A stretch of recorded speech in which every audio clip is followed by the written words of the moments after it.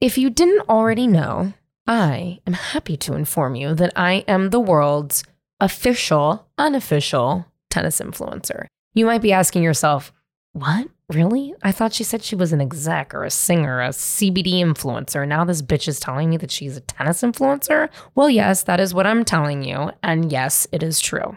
My mom played tennis in what felt like every single day when I was a kid. She loved it. She would always watch Wimbledon on TV and was so into it, she even sold tennis and golf clothes out of our house. I called my brother to verify this memory of mine because I didn't know if it was actually true or if I had somehow fever dreamed it. Richard, am I hallucinating or did mom sell tennis and golf clothes out of our house? No, you're totally not hallucinating. And I would have forgotten about this had you never mentioned it. But mom absolutely had it was like clothing and accessories type side hustle. And it was called Drop Shots, I think. Oh my God. It was. Do you remember? Named after the notorious deadly game finishing tricky shot in tennis, obviously, because that's clever. But what was that? What happened with that? I can only imagine every housewife side hustle Tupperware type pyramid scheme. I'm not saying it was pyramid scheme. I think mom did it on her own, but I guess it probably was more work than it was worth. And she probably exhausted all of her friends' side incomes on stuff. But I don't know. That's all I really remember about that. I honestly I would have forgotten about it if you'd never brought it up. Okay, I'm glad that was all cleared up. But tennis was definitely a part of my orbit, as you heard and as you're about to hear. I attended a few camps here and there, but I think I knew in the back of my mind that my tennis career wasn't supposed to happen at that age. It was really going to happen in 30 years. The biggest news in town, though, when I was in 8th grade was that Andre Agassi and Steffi Graf had bought a house right in the heart of Tiburon. I knew where they lived, on top of the most beautiful hill where I would walk my dog and smoke bowls. I had been to the house actually before. A rich girl named Jane, her dad bought it when the house was originally built, and it was insane. Obviously tennis courts, but a pool, unobstructed views of the Golden Gate Bridge. It was sick. Word on the street is that Andre actually wanted to buy the house when Jane's dad bought the house, but Brooke Shields, who he was married to at the time, didn't like Tiburon, which is insane because if you do yourself a favor and you Google Tiburon, honestly, it is the most beautiful place on the planet. I'm a little biased, but honestly, it is gorgeous. Anyway, that summer, I got to watch him play, which was amazing. I knew in that moment, even at 13 and probably stoned, that I was watching something super special, super important, and a fun fact that I would drop at Indian Wells in the US Open 30 years later. I can't remember how Renee Stubbs landed on my previous podcast. I feel like she DM'd me and asked to come on the show, but I think she thinks that I DM'd her and asked to be on the show. It doesn't really matter because I fell in love with Renee when she was a guest. I think we flirted the entire time, but nevertheless, we have become incredibly close friends. Renee is amazing. She is a 4-time Grand Slam winner, Olympian. She's a commentator on ESPN, and you might recognize her because most recently she coached Serena for her last 2 weeks at the US Open, which is pretty awesome. Renee and I mean, we talk pretty much almost every single day, and we've become so close that I now stay with her when I go to New York instead of staying with my family, which is sort of crazy, and I've got to apologize to her. I would also like to publicly say, I don't know if this is going to make the episode. Maybe it will. I'm very sorry for being a slopopotamus at your house. Oh my God. That's that's putting it mildly. I have a little 2-story, no, it's not big, apartment in New York. And so my bedroom is downstairs in the basement. And I have a little, what would we call it? A little nook, a little maisonette. On It's my like a second, loft. Yeah, it's like a little loft. that has to be accessed by a small ladder that is A quite steep. dangerous ladder. Well, yeah, it's dangerous when you're drunk or you have socks on. And I'm fairly certain you didn't have socks on. So you came home one night at about 3 a.m. while I was working at the US Open, mind you, like getting up at 7 a.m, and you come home at like 3. And I hear this bang, crash, crash, crash, bang, bang. And I thought, is that Liz? No, it's just all my shit falling down. And then I waited for you to fall from the ladder and hear an excruciating scream, but you didn't. So I figured you made it up the stairs, which I have to say, I'm impressed. Thank you. That you got up there, considering you were fucking drunk as. And I woke up in the morning at 6:30 to go to work, and I discovered the absolute disaster that you had left behind. I mean, it was interesting. I managed to pick it all up very quietly while not waking you up, although you may have been awake and just refused to acknowledge my presence or your own presence. I woke up with no pants on and was like, oh, okay. I will also say that this was after Leah McSweeney's 40th birthday, where we had gotten a private tour out on the water and got to see, you know, the Statue of Liberty. And I was with Kelly Catrone. It was a night. It was a night to remember, and I don't remember it. Yeah, well, I remember the only thing I saw on your Insta story at that time, because I don't know why I was looking on Instagram at that time because I'm obsessed, but I saw your story, and you were doing shots of tequila at like 8 p.m. Yeah. So I was like, and I wrote to you and I said, oh boy, because I knew what that night was going to be. It was going to be bad. sloppy, and you were. But I managed to clean it all up. You would have no fucking idea what had happened. And you probably got up in the morning and thought, oh, that wasn't so bad. It wasn't bad at all. Kind of. It was bad. And it was bad. Well, anyway, I'm really sorry. I'll never do it again. I'm mortified. And It's okay. I feel like if I keep talking about it, it'll lose the power. But speaking of that week and speaking about the last couple really weeks, month that you've had, you just coached Serena during her last lap in her career and the US Open. What did you learn about yourself Oh, wow. during that time? What did I learn about myself? I think I learned that I could handle a very public moment in sporting time and not be overawed by it, I guess. That, you know, when Serena was sort of asking me for a little bit of help in the last 2 weeks of her career, I thought, okay, am I up to do this in a way that's going to benefit her? And I mean, you have to kind of have some cojones to think that you can actually help someone like her. So I guess, I don't know, I think I learned that I'm pretty good at what I say and do. And I think I made a difference, and I think I helped her actually play quite well in that last period of her career. I don't know, I think I'm probably learned that I'm a positive influence over even people like her. So I don't know. I feel like I'm tooting my own horn, but No, but you should. I mean, last night over margaritas and bad margaritas, terrible margaritas. not made with fresh lime. Even though you asked for fresh lime in the second one. I know. And I was like, don't let me drop the like real crazy order on him. But No. Rachel and I, you know, we are your unofficial managers now. Yeah. Because Agents. We're your agents. But no, I think you also led with, you know, positivity and love, which in her career, you know, I don't know how much. I think she's had a lot of positivity and a lot of love, but from a coaching angle, it's probably been a lot of discipline and a lot of intensity. And like you said, it's like, what can you bring? And I think what I love about you, one of the many things, is that you're a ride or die bitch.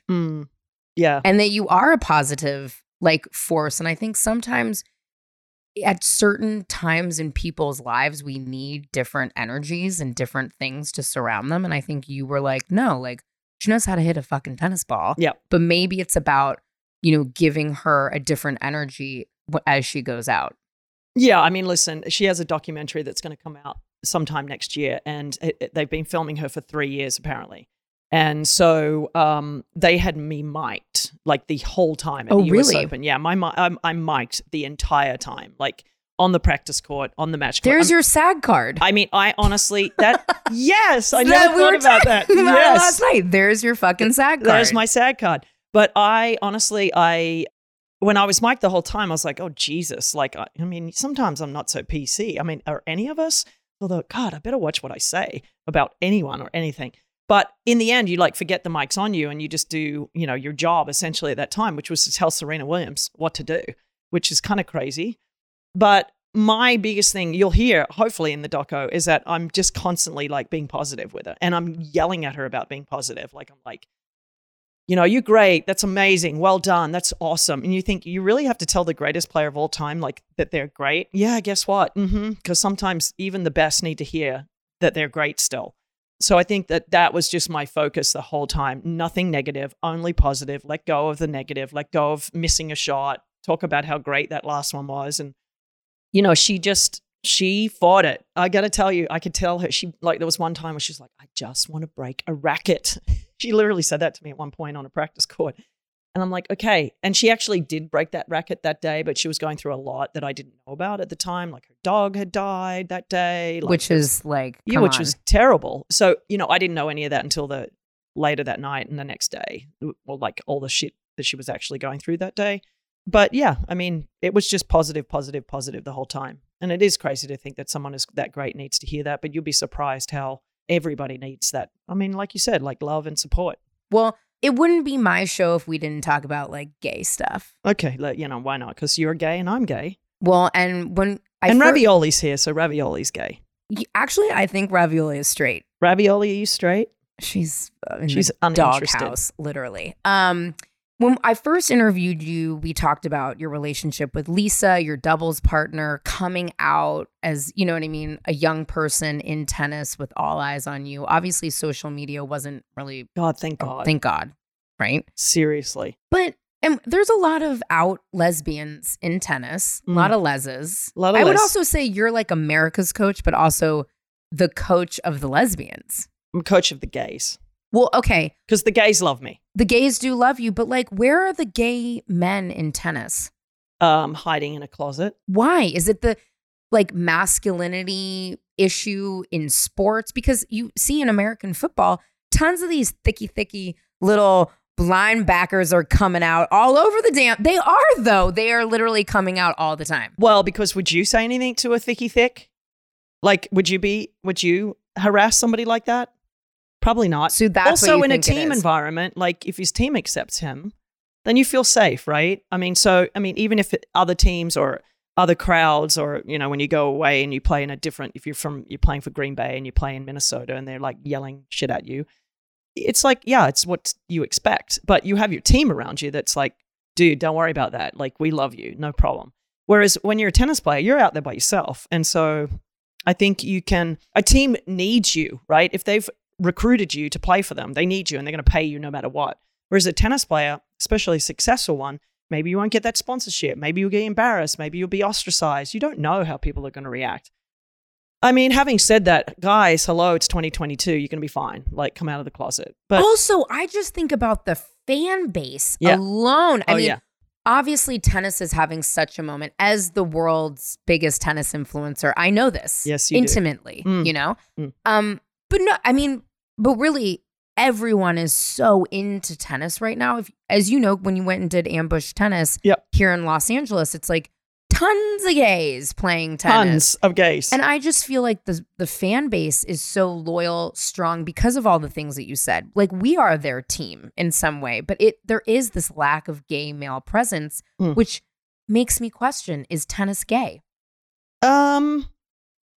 I mean, I don't know. That's a good question, but there are enough gays that play tennis that it is gay. I mean, wow. Like when although I was in West Hollywood, so hello. Fair enough. But having said that, yes, there absolutely are gay guys, but they always come out once they've retired, like Brian Verhaley, who was a very good American tennis player, and Jan-Michael Gamble, and all these types of players that come out when they've retired, which is sad in my opinion. So it'll happen one time, hopefully so much soon. Dick that they're missing. Because the fucking fans, could you imagine? I think they're probably getting enough of it on the DL.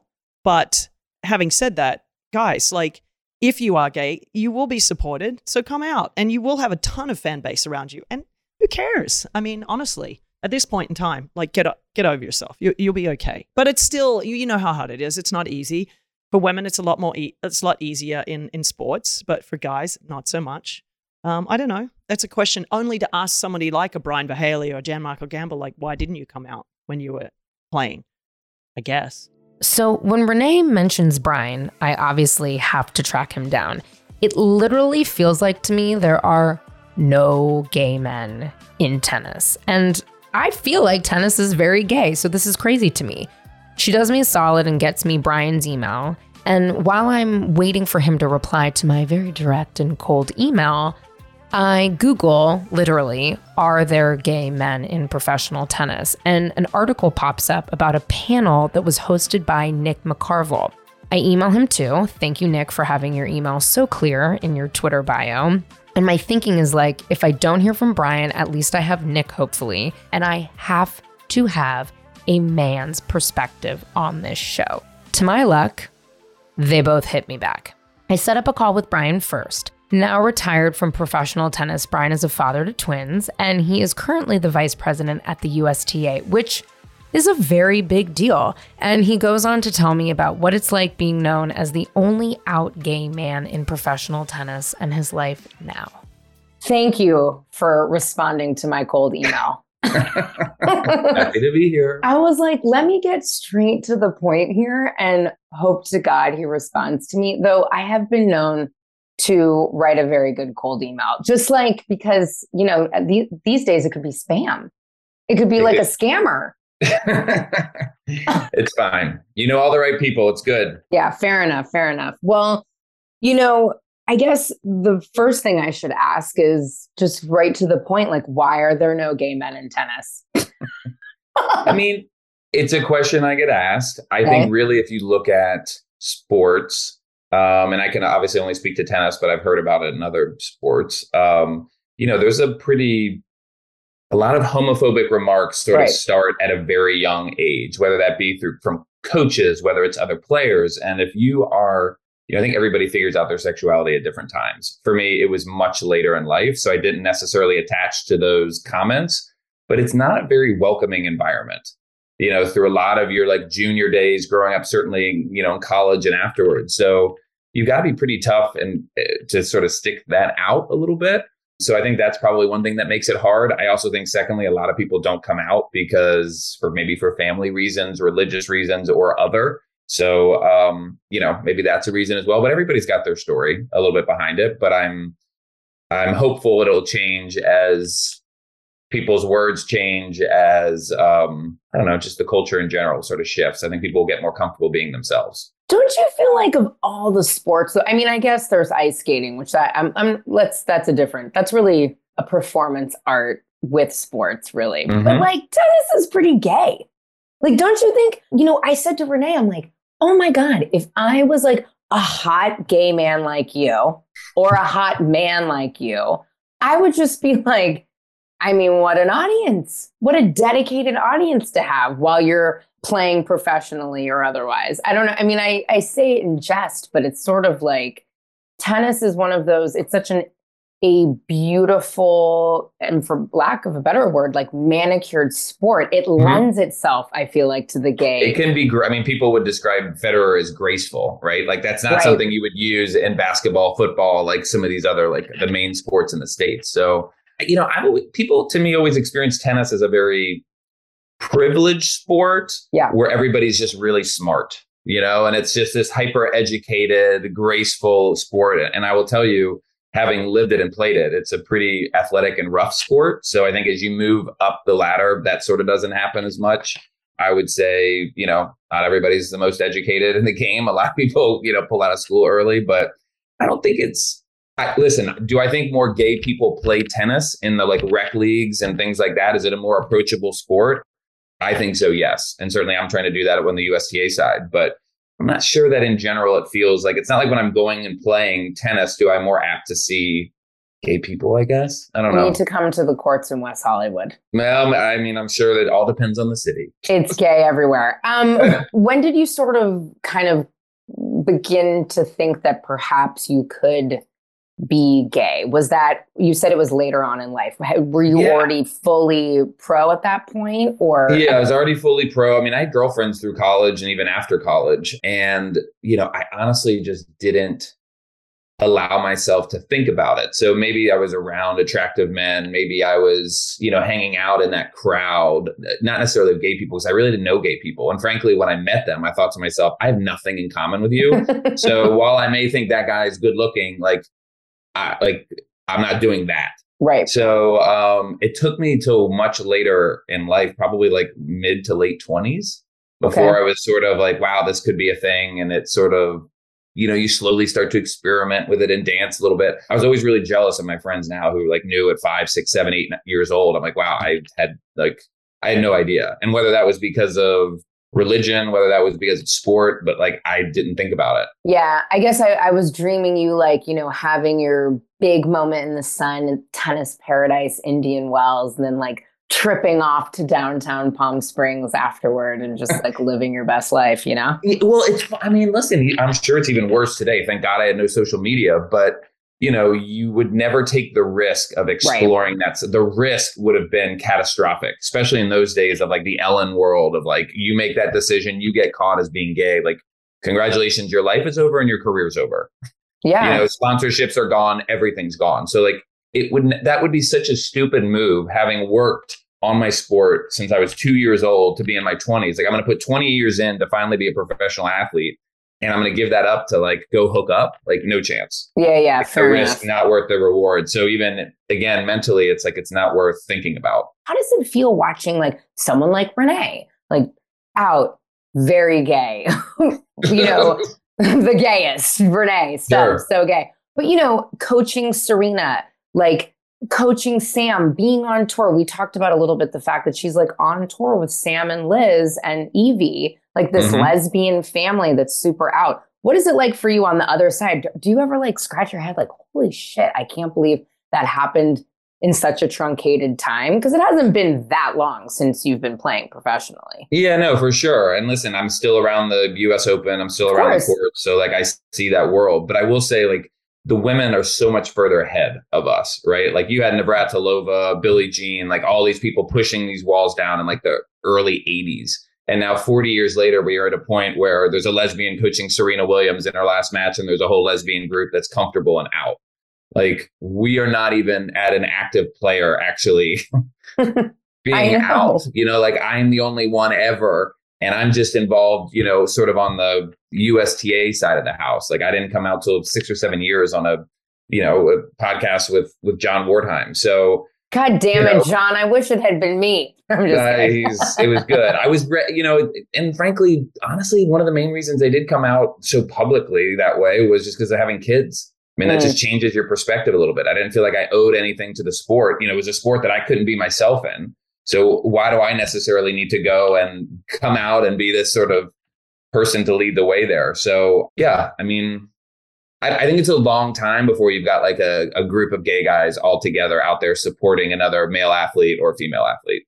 We're not even in the ballpark right now. No? Okay. No. I feel all right. And with that said, there are former players that are gay, in their private life that, would be great if they were maybe a little bit more outspoken about it. But I understand their desire to sort of take a back seat. Do you guys have a secret group chat? We've got a secret text exchange. You're on, WhatsApp so that it's not. Yes, it's got to be encrypted. It's encrypted, exactly. Yes. We talked right before we were recording that you're now vice president at USTA, which is yep, major. Do they ever talk about being open and, being welcoming to the gay community? Is there a way that you could infiltrate that message somehow? Yeah, no, we talk about it more. I think the question is how do you, when you have these large organizations, it's all sort of baby steps in the right direction. So Nick McCarville, I don't know if you know him, we worked together to do a pride event 4 years ago at the Open. Then we did one, in 2019, which is with Billie Jean King, Jason Collins, Adam Rapone, Billy Bean, just other sports figures a little bit.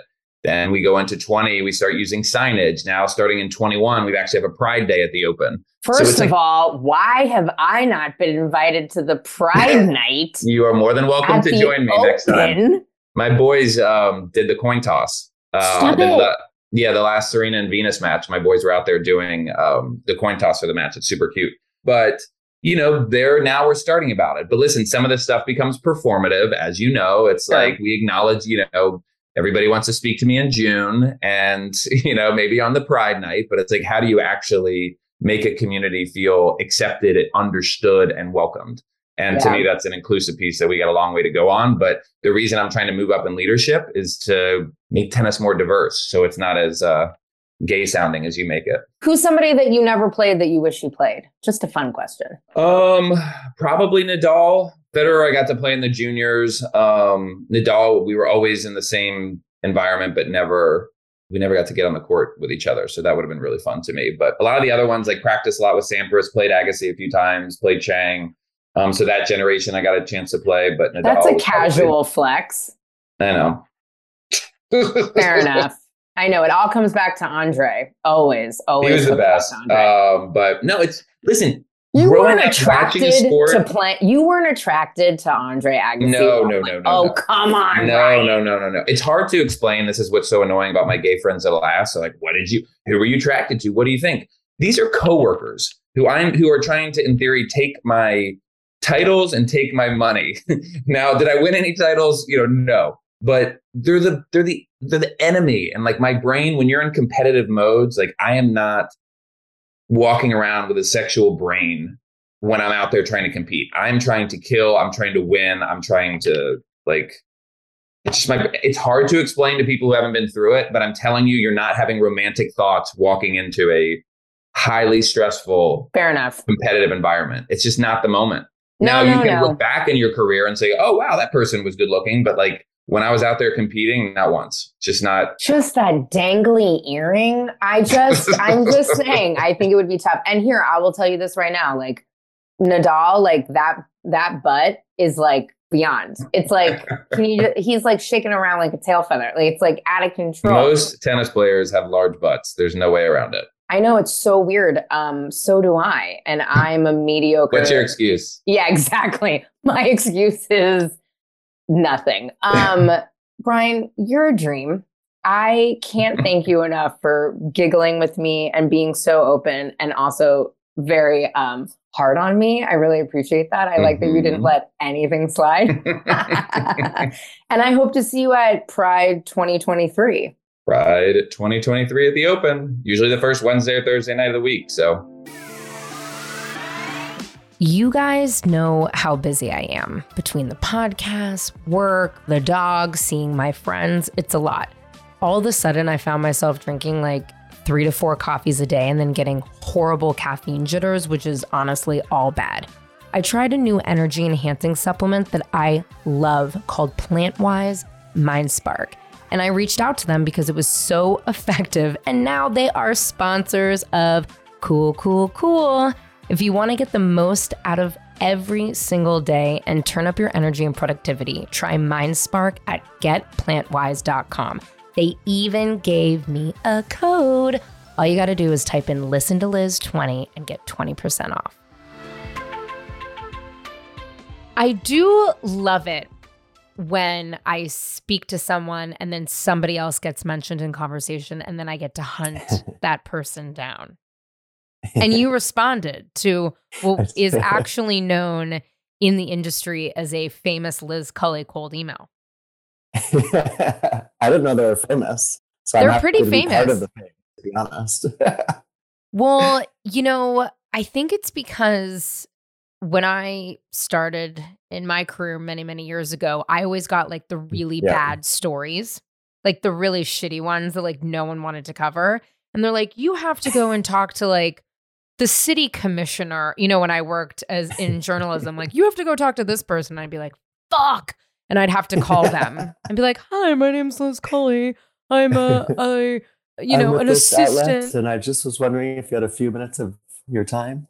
Exactly. I know those cold calls. But what was fun about you is you were mentioned by Renee, but then I went and Googled gay men in tennis and you popped up. Wow.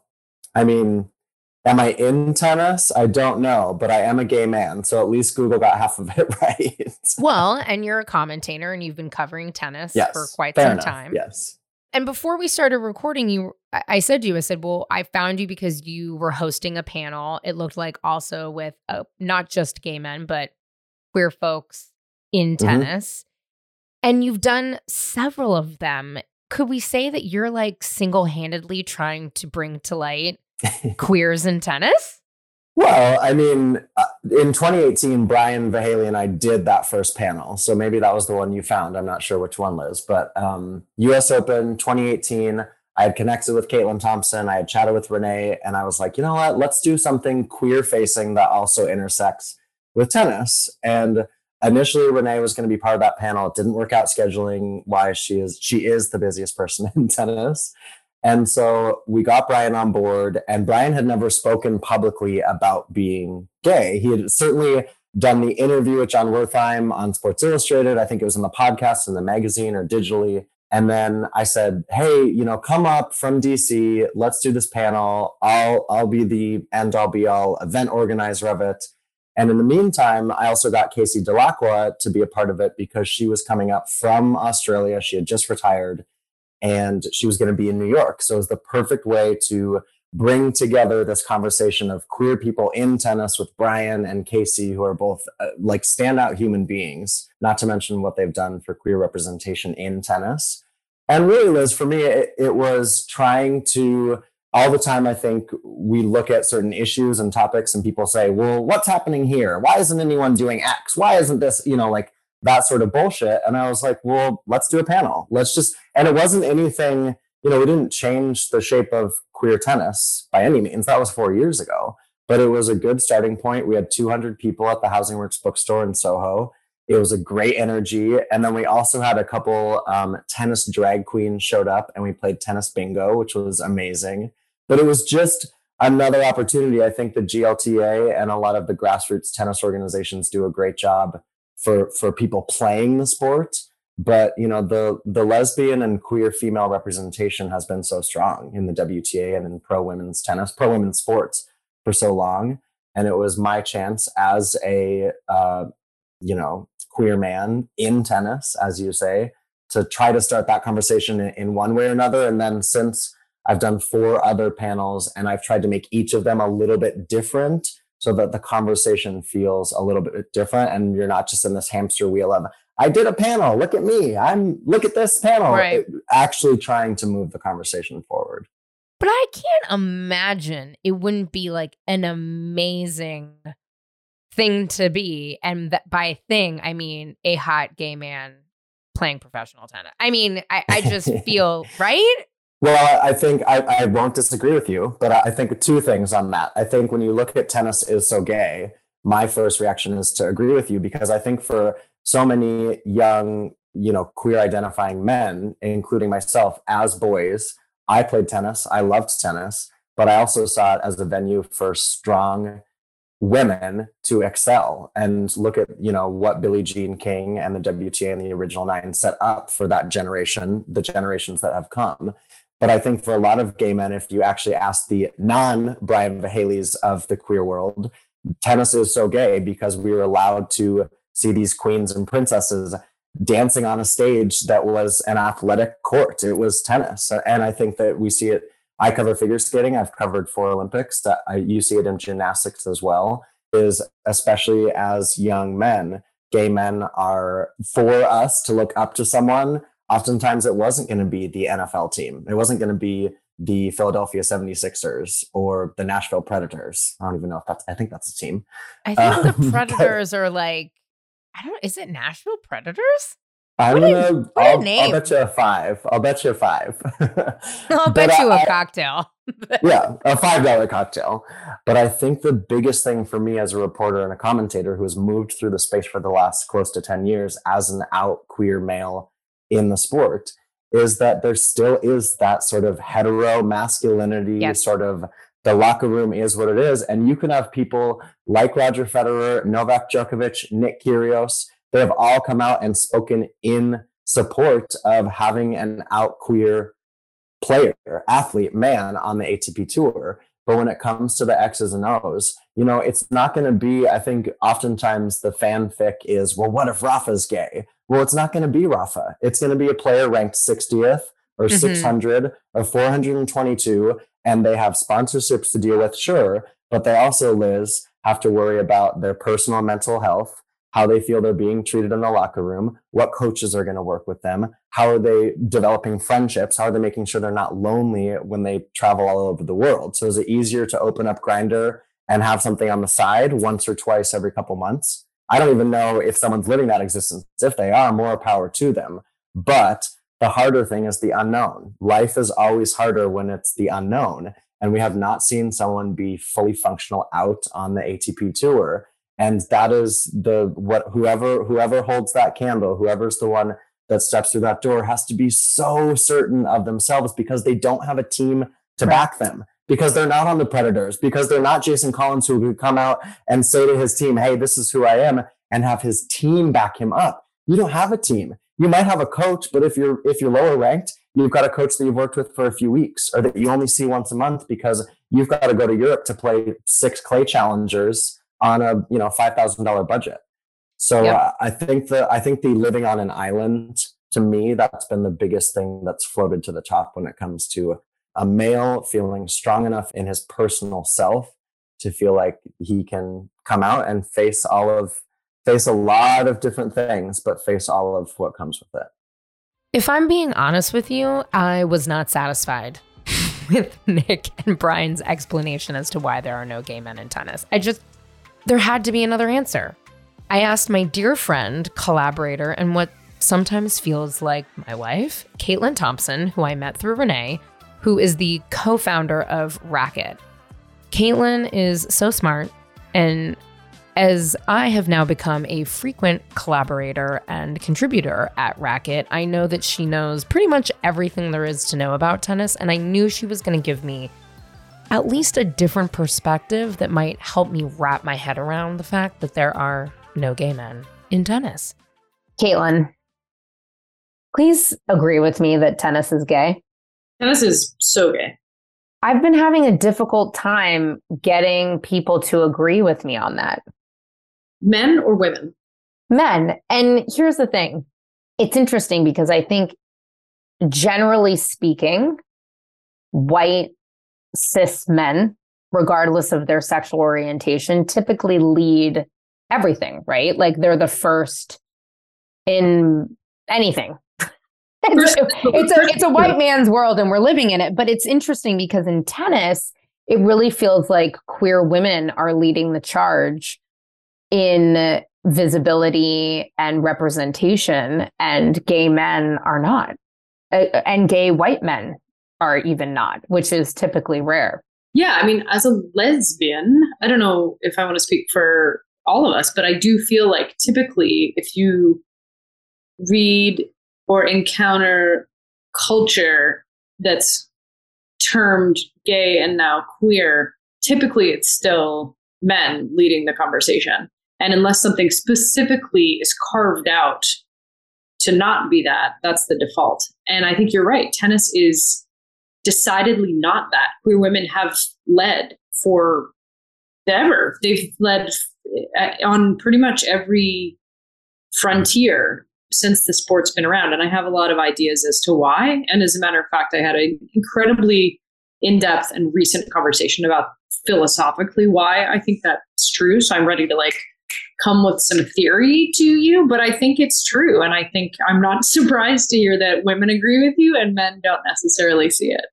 Racquet really embodies now what I hope and what I think you hope is the future of tennis, right? It's like queer, it's black and brown, it's female identifying led, even if when you... National, it's socioeconomically all over the map, all of those things. It's not just about the pro game that focuses on elite athletes. It's about the recreational game that can accommodate kids to, super seniors, as they call them. My grandmother taught me how to play. Tennis for me has always been a bigger world than what we've been able to experience or see, certainly on TV or within the sort of sports own storytelling. So that is exactly right. I see the future as being something that kind of always has been the case. We're just trying to expand people's definitions of it and show that it's not only important to talk about all of the rest of it, but also fun and cool and interesting, which it is. Obviously, it's fun and cool. What is it going to take for somebody on tour that is male identifying and gay to come out? I mean, a big conversation with everyone I've had in this particular episode has been that, you know, because tennis is more of a singular sport, right? You don't have the team members to support you and say, no, it's okay that they're gay. However, I have felt, as I have thrusted myself upon the tennis community in the last, you know, year or so or whatever it is, it's a quite welcoming place. I mean, listen, have I like fucking thrown some bows to get up in here? Sure have. Not going to stop. But it's a pretty welcoming place. And it's a small place. It's a small community, actually. It's not vast. There aren't a million teams with 50 people on them. So what do you think it's going to take to get a gay man out on tour? I think the amount of gay men we've had on tour has been larger, and in terms of star power, way more impactful than we realize.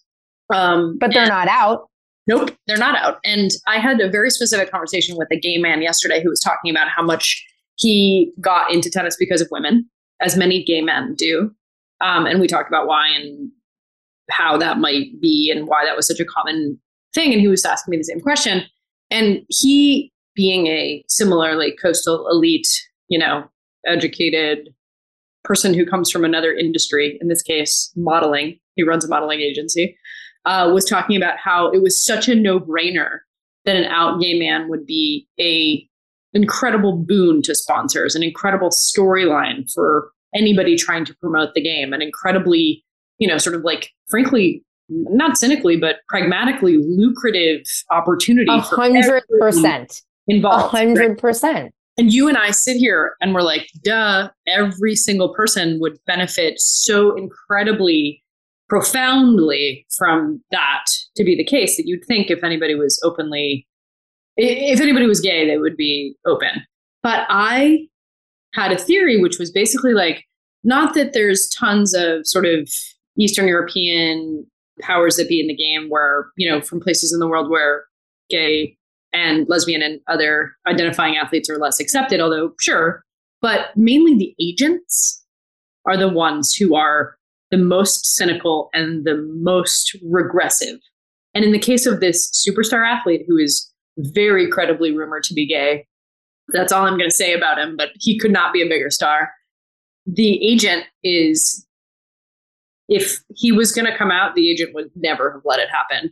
And most of these agents are the lowest common denominator, relatively uneducated, extremely short-term, not at all progressive. And I mean progressive in every sense of the word, not only politically, but just in terms of, oh, what an incredible narrative we could craft. What an incredibly medium to long-term sort of success plan I could put together. They don't think in the medium and long term. They're literally thinking, that one contract negotiation would not happen the way that I know how to do it because I've never dealt with this before, nor has anybody else. And it's much easier for me to continue business as usual. So I actually don't necessarily think it's at the feet of the players. Although if there was a player who was insistent, I think it would happen. But I think the players generally, and again, I'm speaking about most of the professional tennis playing athletes that I've been around, most of them are so binary, not multifaceted, and not particularly cultured or really in conversation with the larger world, because those aren't things that help them be better professional tennis players. If you find one who's like that, they're an anomaly, because most other people would see that as a distraction. They only really talk to like their parents, their agents, and maybe one or two other people. And so they're truly in this little micro bubble. And if you've got the person who makes you all the money telling you that he, and it usually is a he, can't imagine what that would look like, even though you and I could, I think the solution is we just got to get into the game being agents. So keep the elbows coming and just like end up signing. Oh, Here's the solution. Oh my God. I can't think of anything. Well, I actually think I'd be a really good agent. I know you would. But you'd be amazing at it. You would up everyone's ass. You would just be you'd be visionary. You'd revolutionize the game. The game doesn't deserve you. I mean, thank you. I mean, I'm essentially my own agent, and that is exhausting as it is. But yeah, that's such an interesting perspective. And that's why I wanted to talk to you because, you know, I think the blanket answer that is a valid answer and it's a real answer is fear. Sure. And that it's really tied to losing sponsorships and perhaps, you know, familial relationships, etc. But I think it is an interesting perspective that you have and that, you know, knowledge that you bring about that it is really the camps and the people that are around. And honestly, if we really like think about it, it's always the fucking agent and manager that's just destroying these people all the time. They're destroying them because they're so incentivized to do the short-term deal that's good for the agency that they're reporting to, not the athlete. And I think this is not only why you don't have an out gay man, it's why you don't have like any imaginative, cool shit in the sport. Like, it took us, and I will hype our nonsense all day long, but it took us coming from the outside to do something relatively cool, not because we're like infallible and we're geniuses, although sure, but mainly because nobody else would even dare to do that. Like, they look at what we're doing and they're like, nobody understands it at all. Like, some of them, the younger ones are like, okay. Like, but they are just like barely there, you know, like, and this is 6 years in, like, they just don't have the tools to really understand what is happening in the rest of the world because they've been talking to each other in this small little myopic pond, right? And conversely, the reason I think we have so many out gay women is because these agents don't really know how to sell them, and so nobody cares. There it is, folks. And thus is the experience of being a woman on planet Earth in the year 2022. Oh, shit. That's it. You're right. Nobody fucking cares. They don't care. There was just no one can answer that. Yeah, no one, because back to what I was saying, it really is a cis male, and then even further than that, a white cis male dominated world that we live in, and therefore protecting them and their money around it. At all costs. At all costs. At all costs. And that is, I mean, listen. Oh my God, I didn't even think about it this way. My brain is exploding because truly it's like, I'm putting this all together and I'm talking to everybody and everyone's like, well, no, but women and like the WNBA, that poor Britney chick is in a straight up colony in it's probably like breaking rocks in Siberia. Like, that's bad news. That's a really bad news. It's not funny, but it is so true. It is like, but if that had been any player from the Lakers. It'd be LeBron James. They'd be like, we are going to get 8,000 SEAL Team 6 motherfuckers rappelling off of helicopters here tonight, like right now. So yeah, you know what? You're so right. And the reality of it is that it is fucking the patriarchy and it always is heteronormativity and masculinity. Which is why at the end of the day, God, Caitlin, yes, this is it. Yeah. I've been struggling. I've been spending the last couple of weeks, you know, obviously chatting with friends. And it's been so amazing to like obviously talk to Renee, who is the gayest person in tennis. You couldn't get more gay. She's literally got a goddamn rainbow flag on the side of her apartment. Like, I'm going to say apartment, but it's really like her house, like her wall, her external facing wall is a rainbow flag. It's like, if anybody had any doubts about who lives here. I'm also surprised that in my drunken stupor of being at her house, I didn't somehow rip down that flag by mistake, not on purpose, but by mistake. But yeah, no, I mean, and also with Brian, like, listen, like Brian is doing major things. He's the vice president of the he is really, really the one kind of holding this together. But it's so interesting because when I ask him or when I ask Nick, like, why do we see women and not men? And it's like, well, women have been in the forefront of queerness in sports. And it's because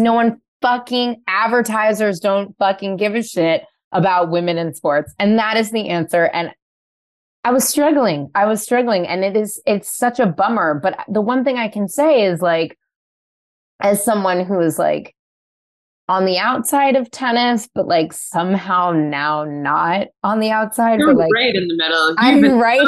yourself and right in the heart of it. Like right in the middle of tennis. You're in the mix. I'm in the mix. I'm in the mix for sure. I will say, like, I do think it is a bummer that we don't see more visibly out gay men, but also like queer people of color. I think what Racquet is doing is so amazing, that really is showing all the actual real people that are involved in tennis, and that it's not just like manicured grass tennis courts with like white people like dancing on top of them. It is so important to show the different people that are not only on the pro tour, but that support the sport, because that's what I've been in jest kind of saying, like, I think it would be amazing to be a fucking hot gay guy on the pro tour. Think about the fandom there. But I think, you know, I guess that's not really, no one's thinking about it. I mean, these pride nights, which I'm horrified I've never been to. Well, I don't get invited to them. They're like, it's like the Citibank float at the Pride Parade. It's like, on one hand, yeah. On the other hand, like, no thanks. You know what I'm saying? Like, that's not really how I like want to manifest my homosexuality. But if you look at the way that tennis has been marketed, how it's been sold, how it's been like sort of the value proposition of it, right? Like, how do we market it? What kind of stories does it tell about itself? It's been really fixated on like 2 or 3 different narratives since like essentially like the late 80s, early 90s, which are like the Grand Slams and a bunch of people who have the most of something, and which of these 3 dudes will end up with the most of the something. And it's just so abstracted and not really for anybody. Whereas, you know, people ask us a lot, like, how did you guys come up with the idea to like, you know, make Racquet about like this larger world of tennis? It's like, we didn't invent it. It was already talked about this way. And then the sport contracted when like IMG and like Tony Godsick, who's Roger Federer's agent, and like 3 brands all got together in a room. And you can imagine again, who was in that room, and basically decided like where all the marketing dollars were going to go. And newsflash, it wasn't like to women or like any of the cool sort of shaggy elements of the sport. It was like, let's make the pie smaller, but divvy it up bigger pieces among ourselves, right? Whereas if you look at the 70s, like Bjorn Borg is going to like a cocaine orgy at Studio 54 with Grace Jones. Like, we didn't invent that shit. That was already happening. We just forgot. Yeah, fair enough. Me, like, tennis was like jorts and drinking water out of a tennis ball can and playing on the public courts with like a sawed-off wooden racket with like all these neighborhood kids and my grandmother, who like didn't look like some ballet-esque, you know, elegant one-handed backhand on manicured lawns through, you know, gliding through the air. Like, the aesthetics that I associate with the game, the stories that I associate with the game, the players aren't like 4 dudes, you know? And I think one thing that we've really been intentional about is just, again, showing that it has always been about all of these other things. It's just the lens got really narrow because it benefited like a few really rich guys to keep it really narrow for a while. And I'm thankful that all of these big name athletes are now leaving the sport. And that's not a slight to any of them. It's just more like it resets the table so that you can have this bigger conversation. Just dropping wisdom on you, Liz. You really are. I like don't even know. I don't even know what else to say. I've got lowbrow. You know, we can go in either direction, whatever you like. And there you have it. Is tennis not grown up enough to handle the idea that a gay man can carry the torch? Is Billy Eichner correct, after all? And straight audiences cannot support a gay man in the leading role of tennis? Or is Billy Eichner just complaining and truly the marketing of both his film and tennis are just completely archaic and off? When Kaylin points out that men, and particularly advertisers, aren't bothered by queer women in tennis because, quite frankly, no one gives a shit about any women of any kind in any sport, it all clicks. Until we start valuing the WNBA games like we do the Lakers games, and when we start valuing, you know, female tennis players the way we worship Rafa, tennis isn't going to change, and men are going to have to hide out on Grindr in the off season while the ladies reap the benefits of being hot and queer and professionally playing tennis. I don't know if this is going to be the last of this conversation. Hopefully it's just the beginning. I'd love to hear what you think. Is tennis gay?